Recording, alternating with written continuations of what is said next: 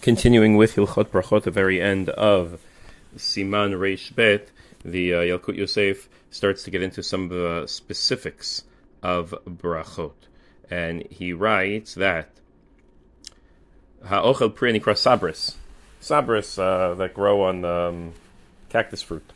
Yavarech Alem Borei Pri Ha'etz. It has a bracha of Borei Pri Ha'etz. V'im zochi lator rishana b'shana zo yivarech alav gam shechianu, and you can make a shechianu if it's the first time you're eating it. Now we'll deal with shechianu another time. It's not about only your first time eating it, but it has to be a seasonal fruit. Sabris are seasonal fruits; they are not available all year round, and they have a din of borei pri ha'etz. Now, why borei pri ha'etz we haven't really discussed in too much detail, and we'll get to that, but it's not a classic vegetable. It's also not a classic tree. It grows on a cactus. Now, admittedly, some cactuses can be very tall, but generally, at least in my very, very limited cactus observing experience, the cactuses that have sabris are not all that tall. Nonetheless, the sabris don't grow from the ground. They grow from a cactus, and the cactus, the trunk of the cactus at least, the main part of it, lasts year to year. It doesn't degrade and come back from the ground like most vegetables do. Generally, a vegetable plant dies and regrows, and that's one of the definitions of a vegetable. It's not about necessarily the height of the plant. We should point out these are halachic definitions, not scientific definitions of fruit versus vegetable. It has nothing to do with seeds in the scientific definition. So a sabris has a din of a fruit, and therefore it should be a bracha of brei pri ha'etz. Ha'ochel charuvim. So, boxer. You make a bracha borei pri ha'etz.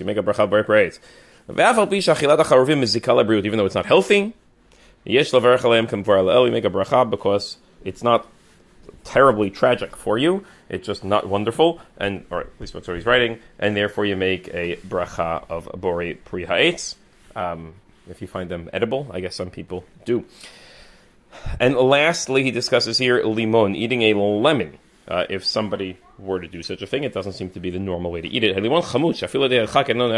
So it depends on the lemon. If it's so bitter, so tart that people wouldn't eat it, and it's disgusting. So then you don't make a bracha at all.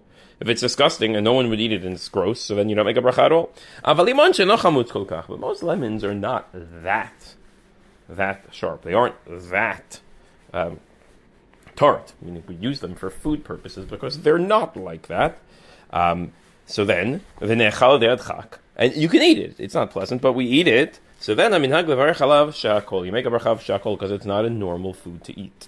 Since it's not a normal food to eat, it gets a bracha of shakol. So they have sweet lemons. He says, this exists in Arab countries. So then you make ha'etz, like any other sweet fruit. If it's a fruit that you could eat, it's not. If it's disgusting and I'm doing it because of some strange reason, it's hard to think of a health reason. Usually it's bad for your teeth, bad for your digestive system, but fine. You wouldn't make a bracha at all. If it's, not pleasant, but people like lemons, I guess. Most of us probably do not eat lemons whole, but some people like it. They would make a shakol. And if it's a particular sweet lemon, which is not something I think I've encountered recently, then it would get a bracha of borei pri ha'etz. Have a wonderful day and Shabbat Shalom.